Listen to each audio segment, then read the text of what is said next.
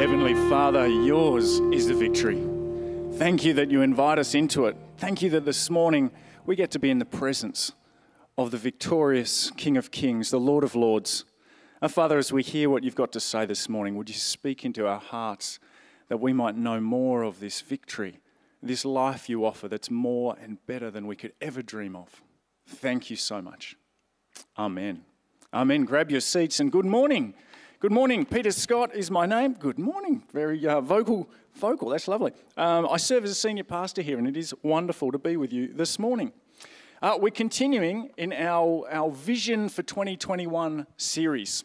And if you haven't seen the first couple of parts that we've covered the last few weeks, I'd really encourage you to go and check out the YouTube channel, because if you call this place home, this is what God's speaking into our lives this year. So I encourage you to do that. And also sermons like today will make a little more sense because there'll be that context and continuity. Hopefully it'll make sense anyway. Now, in short, we continue to have a vision around here of being and seeing flourishing communities of hope. And what we've talked about is that comes from this life that God offers us, this more and better than we could ever dream of life that God has offered us in Jesus Christ. We've talked about identifying a person this year who we might be able to share that with, somebody to connect with. We've called it a person of peace, somebody that in our hearts we think we would love this person to know more about this life that God offers. And we've talked about Sunday, the 7th of March, as something we call Catch-Up Sunday. A Sunday where we're not going to meet here for church. We're going to go out. We're going to catch up with, connect with, maybe that person that God's put on our heart, but somebody that doesn't know Jesus yet. So it's exciting times around here. We're looking forward to doing that on the 7th of March. And so the focus for this year, I guess, it's the same mission, but we're focusing in on this part of our mission statement called making disciples. It's who we are as Christ followers. And today we're going to unpack a little more of the how. How do you go about making disciples? What does that mean for us? Now, for those who like structure, let me explain what we're going to do over the next sort of 25 minutes. The first thing I'm going to do, I'm just going to touch on some questions, comments and feedback that I've had. I'll come to that in a minute. So I'll touch on that. Then I've got a practical example of how to make disciples. We're going to go through a passage of Scripture and we're going to unpack it. That's the final thing we're going to do. We're going to unpack what that particular piece of Scripture tells us about how to make disciples.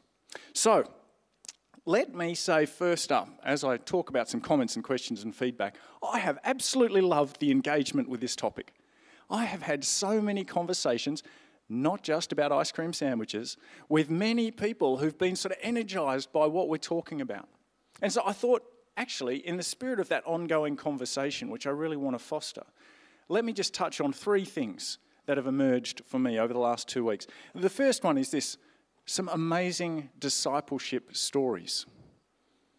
Thank you for sharing those with me. I hope you've been sharing those with each other. Just some fabulous stories about people who've either been discipled or been discipling. And I think sharing those stories is so powerful. The second thing was a question raised, a really good question. So I've been using this phrase, let's pray about someone who doesn't know Jesus yet. And I've been talking to some people and they've said, well, hang on, actually, when we prayed last week, we prayed collectively, I felt somebody put on my heart, the Holy Spirit put someone on my heart that I think they do know about Jesus. What do I do with that? And my response was, listen to the Holy Spirit. Listen to the Holy Spirit. If the Holy Spirit's put somebody on your heart who you think already knows Jesus, well, that may well be the person you need to journey with. That's cool. It also, though, made me think, because I was listening and I thought, have I got this wrong? Should I be using a different phrase? So I started praying about, is there a different phrase that's more inclusive? And I thought, no, actually, I think what God's asking me to invite us into collectively is to be praying about someone who doesn't know Jesus yet. That doesn't mean that the Holy Spirit doesn't use this to say for you particularly, this is the person. So I think we're on the right track. But I really wanted to just share that to say God works in all sorts of ways. He speaks to each of us. The Holy Spirit speaks to each of us. We are a priesthood of believers. So listen to what the Holy Spirit's saying. And at the same time, I think we collectively are being called into inviting someone who doesn't know Jesus yet. Third point, an insightful comment from, and you would all expect this, of course, from John Ollie. And John was citing somebody called John Dixon. He attributed this to. And here's the idea that John shared. The idea from Hebrews 12 that our role as we think about making disciples is to be witnesses.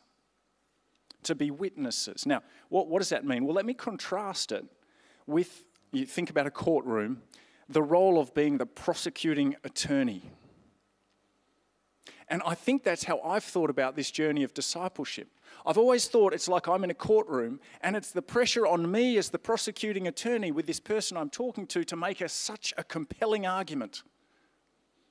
To win that argument that they say, yes, you're right, prosecuting attorney, correct, I judge for Jesus. But actually, as John brought to my attention and a number of people on a call today, actually there's a call to be witnesses. Well, what does a witness do? That's a different role. A witness says, here's my observation. Here's what God has been doing in my life. I present that as evidence. And I thought, oh, that's good. That's a great way forward in our thinking about discipleship, that we are witnesses to what God is doing in our lives. And perhaps there's not quite as much pressure then to say, we have to win that compelling argument. Just some thoughts for you. Please keep sharing. Love to hear your thoughts and ideas and questions, and let's continue to do that together. Now, I'm looking forward to launching into this Bible passage we've got this morning. Before that, though, I was thinking, when we talk about how we make disciples, I thought, well, look, I've been discipled. Wouldn't it be really cool if I could invite the person who's been discipling me and we could hear from them? And so I thought, why don't I invite them? So I'm going to invite to stage right now, if you'll give them a big round of applause, somebody who's been discipling me called Andy. Would you give Andy a bit of a round of applause? Come and sit down, Andy. Let me move that so everyone can see that. So this is Andy. Some of you might know Andy. Hi.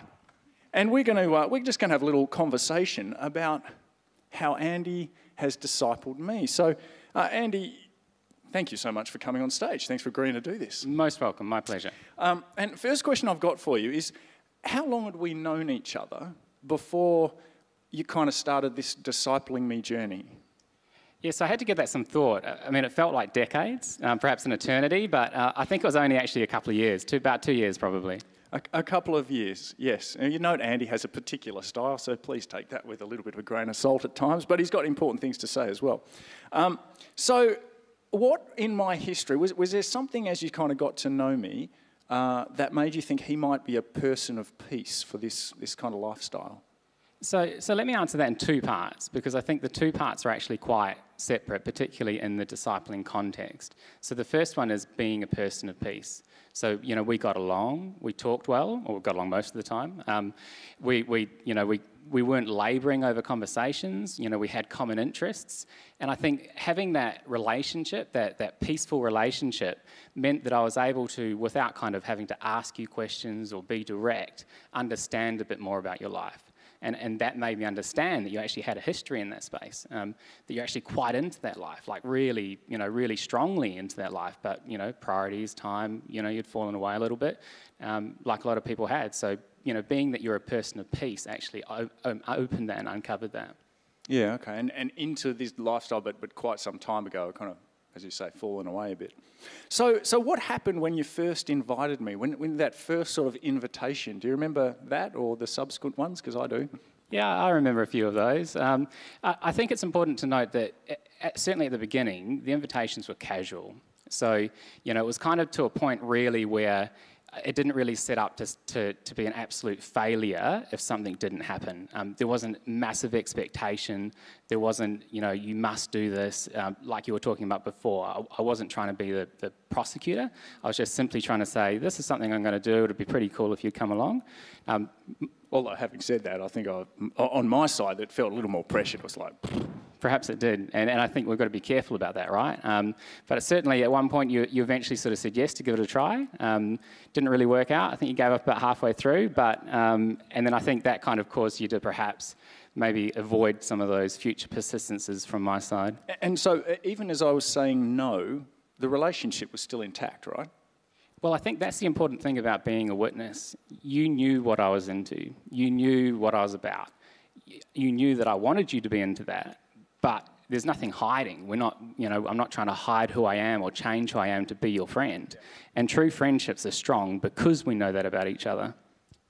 Yeah, okay. So how would you describe this life then that you've invited me into? This now, if you haven't picked this up already, this Ironman life. This Ironman life, yeah. So just in case you guys were worried that he'd fallen away a couple of years ago before he came pastor, we're actually talking about Ironman. And how would I describe this Ironman life? Well, I want to carry on this parallel, this comparing it really to what we're talking about, which is discipleship. So I want to talk about it in a couple of different things, and there's so much good context for making that comparison. I was walking here this morning with my son, and he knows that I was going to be up on stage. And he said, "So are you talking about courage?" I said, "Oh, courage? Yeah, that's a good one, Josh, He said, "You're talking about Ironman at church, so you must be talking about courage." And I think courage and faith is a big part of being an Ironman. When you sign up for an Ironman, or when you sign up or start or even think about it, no one can do it at that point. No one can actually complete the distance. You have to have a bit of courage and faith that you're going to be able to make it. When we sign up for discipleship, for a faith journey, or when we ask someone into that part with us, we don't know, do we? Like, we're not walking into heaven. So they both have some real comparisons around there. And there's a couple of other things. One of them is about being an example, being healthy, being an example to my family, to my friends, to my colleagues. And I just had a couple of verses to share as well. So 1 Peter 3:4, it talks about, but even if you should suffer for what is right, you are blessed. And I think a lot of the letters and a lot of the gospel is about suffering in this life of faith, and there's definitely a lot of suffering that we do in Ironman. And you can't go past, of course, 1 Corinthians 9:24, where it talks about life being like a marathon, right? So there's biblical background for it. Don't worry. No, that's right. And so this is an analogy, but there are quite some strong ones, aren't they? The invitation was not to a life of comfort; it was to a life of challenge, and yet there was something appealing in the way that you were living it. So look, let's sort of just move on and wrap up a little bit. But so since you've invited me in, you converted me too, but now you're continuing through with that conversion. So you haven't sort of stopped and said, "Good luck, all the best." You've continued to interact and help me on. Yeah, so maybe I'll just touch quickly on sort of how we got to that point in the first place, right? And I think the whole sort of inviting it in, and I think part of that is about trying to make it easy and using your own style. So Pastor Pete aptly said that I have my own style. I think he was trying to do a disclaimer just in case I go off script a little bit here for the rest of it. But I do encourage in reality that you've got to use your own style and how it works for that. So for us, we're in community. We're at a dinner. I'd obviously persisted with you for quite some time, and my style was just to make it really easy. So I got out my phone and started signing you up for a half Ironman. And I had your address, I had your phone number, but I needed something to say that you had some sort of commitment. So when you gave me the date of birth, it was done. So what Andy's trying to say in a very loving way is he set the bar very low. So having been rejected multiple times in this space, he said, "Look, what can I do to make it easy for you to just step forward?" And so he removed all the barriers, and there it was, and all I had to do was just go out and have a run the next day, kind of thing. But it wasn't just me that you invited, was it? So let's talk a little bit about the breadth of this. Am I the only person that you're discipling in this space? Yeah, so it's lots of different people, I suppose you could say in that. So we know that having families involved is really important. So that same night, we can call it co-conspiratorialisation, but we set up a team actually. So it's Leanne, Helen, and my wife Rachel are going to be competing against Pete in that same event. The team's aptly called Beat Pete. So we figured that if there was a little bit of community around that could help. I guess on a kind of more serious note, people from my work, people from different areas of life, I've brought people along to races. It's actually been something that's been really positive to be able to share stories with. I even presented to my whole company on my journey through this and was able to share my faith component to that as a result of what I'd done. So you're living this life, you're inviting people in. Some of us are crazy enough to say yes. Is it always successful when you invite people into this discipleship relationship? Yeah, I think that you definitely get some no's. I've been working on Watto for a long time. Would you like to race on May Watto? No, still. So I think that one will continue. That longer than you actually, Pete. So guys, we need prayer for this one for sure. But Andy, I think the analogy with inviting people to know Jesus just broke, because we're not going to get anybody, and publicly say, right, do you want to believe in Jesus from the stage? Right? So yeah. But just coming back to your question about the two-way thing, and I think this is the crux of the comparison, right? And this is where it becomes really important. And I just wanted to ask you a question actually for that. If you were to invite someone into Ironman life, do you think that it would become suddenly easy for you to be an Ironman and that all your injuries would go away and it would be an easy journey? Nope. Do you think if you invite someone into a discipleship life, that your discipleship, your faith, your journey is just suddenly going to become easy? No, good point. I agree. And I think the two-way part of this is where this comparison just becomes so strong, because ultimately it's really quite vulnerable to invite someone in. And I think if we talk about the seventh, if we talk about all the series that we're doing and the questions, I know for myself, and I'm sure for a lot of people out there, there's a lot of fear, right? I'm not ready. What if that person analyzes my own life? What if they actually start doing better than me at times? And jealousy starts to kick in.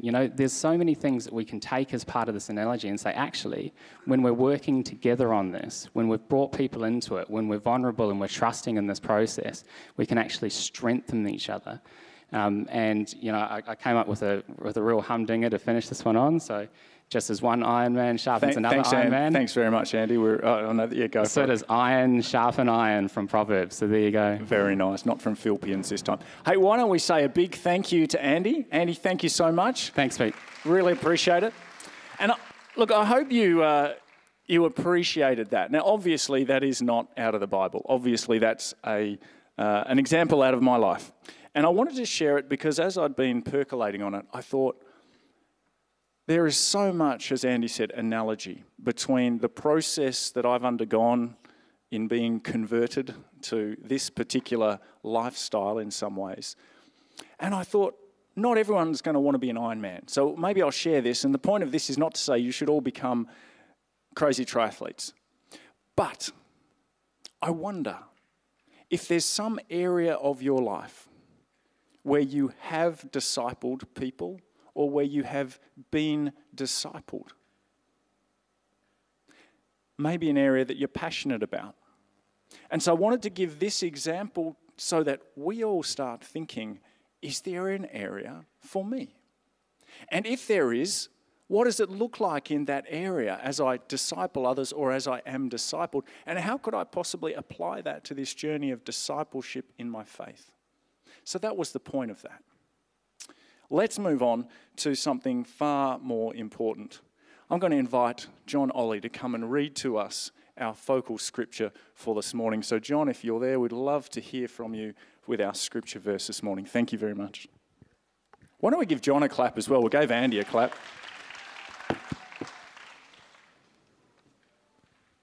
We can say too that applause should be, isn't it great that God speaks to us through his word?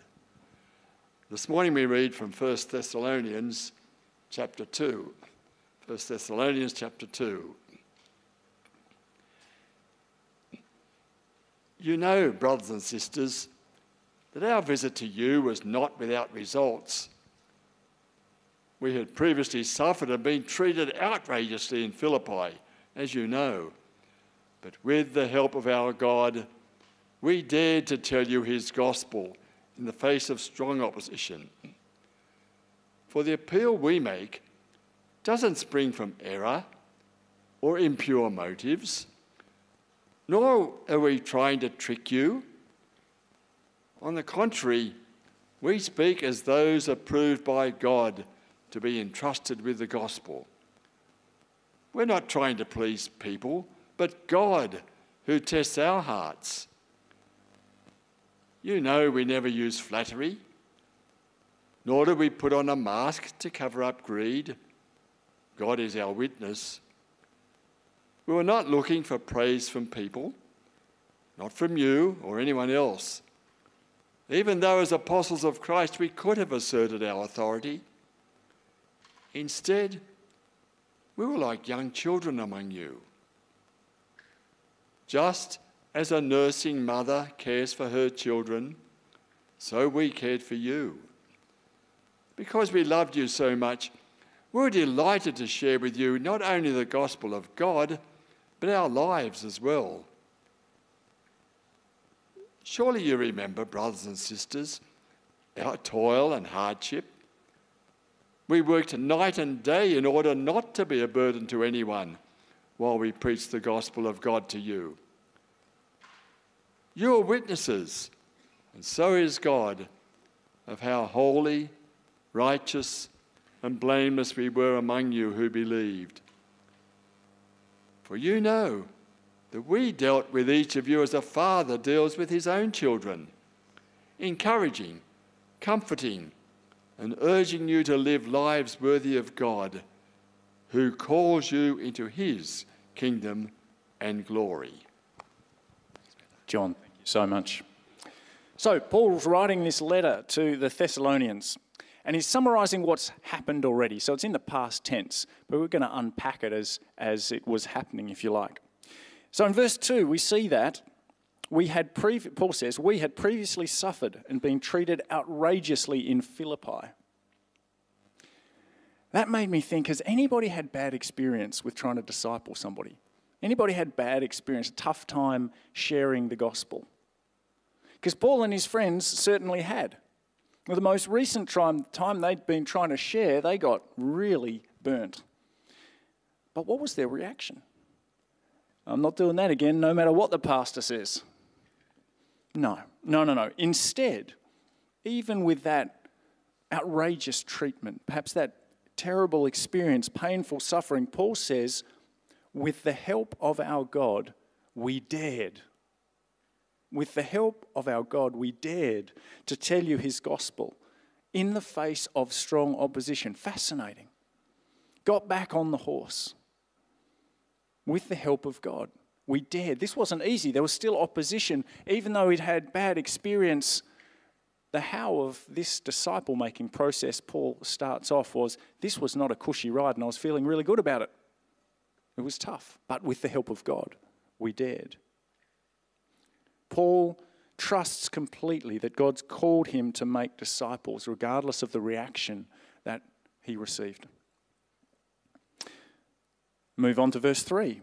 For the appeal we make doesn't spring from error or impure motives, nor are we trying to trick you. Now, this is a fascinating verse. This brought to mind a conversation that I've had in this process of chatting with people about making disciples. And this idea's sort of come up that, well, you know what, I don't really want to make somebody a project. And I thought that's a really good concern. Don't want to make somebody a project. There's that sense of, if I make somebody a project in this process, I'm just ticking a box. I'm trying to trick them into something that I want, but actually isn't for them. And Paul says, no, that's not the case. This isn't a trick. On the contrary, Paul says, we've been given a mission. We are believers in Jesus. Part of who we are is that we want to share what Jesus has done for us. He says we've been entrusted with the incredible good news of what we've been talking about, which is the more and better life than we could ever dream of. Paul says we've been entrusted with that. We've got to share it. And we share it because we want you to know it, because we love you. We want you to know about this life that God offers. This is not a trick. Go on to verse 5. a little bit more of this how. How did Paul and his friends go about sharing this news? He says, we never used flattery, nor did we put on a mask. Bit of a COVID reference, kind of nice to be speaking at this point on this passage. Nor did we put on a mask to cover up greed. We were not looking for praise from people. Now, what I think Paul's saying there, if I translate it for us to be relevant, is that this is not fake or selfish. The reason Paul says that we are going about this, it's not on a superficial level, and it's not to be selfish. It's not because we want you think well of us, and it's not because we're greedy. Now the context of that was probably that Paul would also have been saying, look, as part of this process, we invite you to give money, and Paul and his friends were distributing that amongst others. And so potentially it could be perceived as self-interested greed. Are you really going to share that money, or is that going in your pockets? Are you doing this just to make your own living? And I was thinking about what's the analogy for us, because I don't think when we catch up with somebody on Sunday, March the 7th, or down the track, someone who doesn't know Jesus yet, there's no sense that we're trying to get them to give us money. But I did wonder if that approach of I need some self-validation could be something that goes on in our minds. I think that's gone on in my mind in the past. I really need you to agree with this eventually because I want to feel better about what I believe. That selfishness of self-validation, that may be something here that's relevant for us. But Paul says, no, this is not how you go about this process. It's not superficial. You don't build people up with words. It's not self-interested. Instead, in verse 8, here's how we go about it. We cared for you. Because we loved you so much, we were delighted to share with you not only the gospel of God, but our lives as well. Oh, I love this verse. I love this bit. We cared for you, and he talks about it being like a mother. Rhetorical question, don't raise your hands, but how many of you are parents? How many of you have kids? And how much do you love those kids? We cared for you like a parent, like a mother. Now, that's perhaps a bit of hyperbole from Paul, but clearly what he's saying is there's an intentional love and relationship that has a practical outworking here. The person that we're discipling, there's a care for, there's a practical thing that we might do for them. And Paul goes on, he says in that verse 8, he says there are two things we share as we connect, the gospel of God and our lives as well. Now, in the past, we've talked about something called the Discovery Bible Method, a simple mechanism, and we will cover this again this year, a simple mechanism to just sit down and read the Bible together.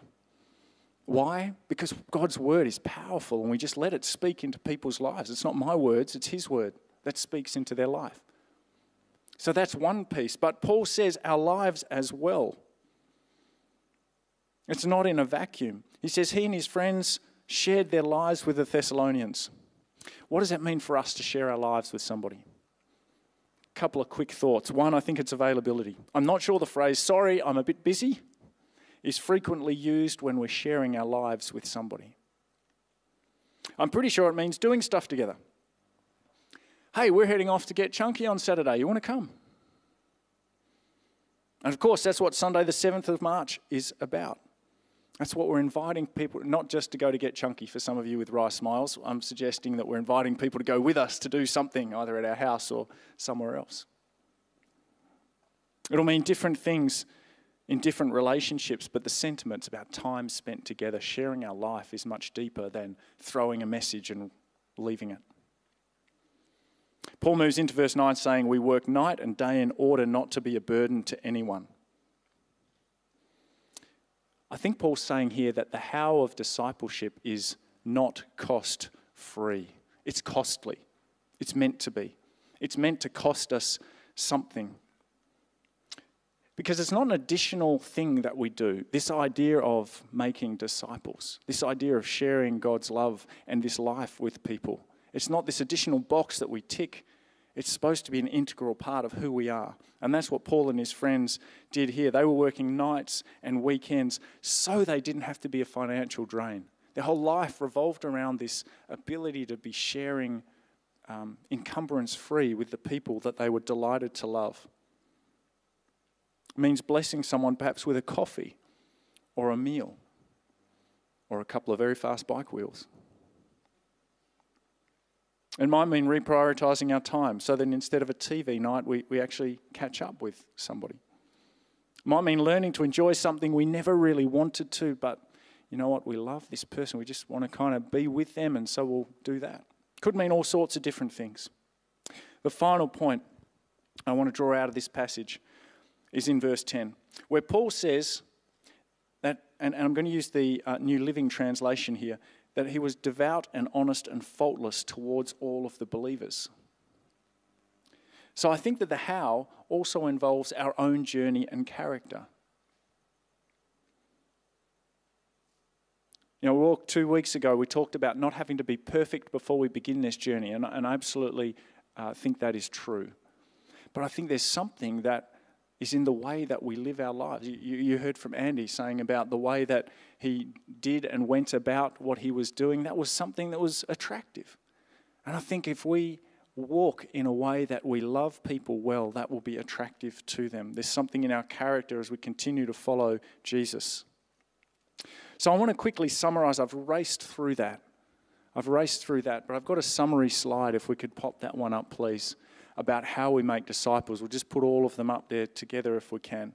And I don't know if it's useful for you to take phone shots or write down notes, but I think this, for me, summarizes what we've just seen in this part of Thessalonians, 1 Thessalonians chapter 2. How do we make disciples? Well, this passage, I think, is saying it to us, that we do it through motivation to please God and loving a person rather than any sort of need for self-interest or self-validation. We do it with practical care and serving. We do it by sharing our lives and the gospel, by living out the gospel in our lives. How do we make disciples? By understanding it's part of who we are, not an additional activity. By understanding it can be costly. And by our own character, living out the gospel as we go. So I'm going to close this message reading another part of Thessalonians. Because when I read that and I thought, okay, well, that's a whole lot of good hows, what was the outcome? What happened? And so I thought we'd read 1 Thessalonians chapter 1, verse 6 to 8, where Paul actually describes what the outcome was. And what I'm going to do actually is something a little different. I'm going to invite you to stand as we read these couple of passages, because we're going to stand. I'm going to pray briefly. We're going to go straight into worship, but would you stand with me as we read the outcome of this how, when Paul and his friends went to Thessaloniki one Sunday, and they caught up, and then they spent a few more Sundays. They shared their lives and their gospel. Here's what happened. Paul says, you became imitators of us and of the Lord. Imitators. Sounds like disciples, doesn't it? You became imitators of us and the Lord, for you welcomed the message in the midst of severe suffering with the joy given by the Holy Spirit. So they've become disciples. Fantastic. And so you became a model to all believers in Macedonia and Achaia. The Lord's message rang out from you not only in Macedonia and Achaia. Your faith in God has become known everywhere. Paul and his friends made disciples who made disciples who made disciples. Would you pray with me? Heavenly Father, thank you for entrusting us with your message. May living it out and sharing it become an increasing part of who we are. We live for your glory, your honor, and your praise. Amen.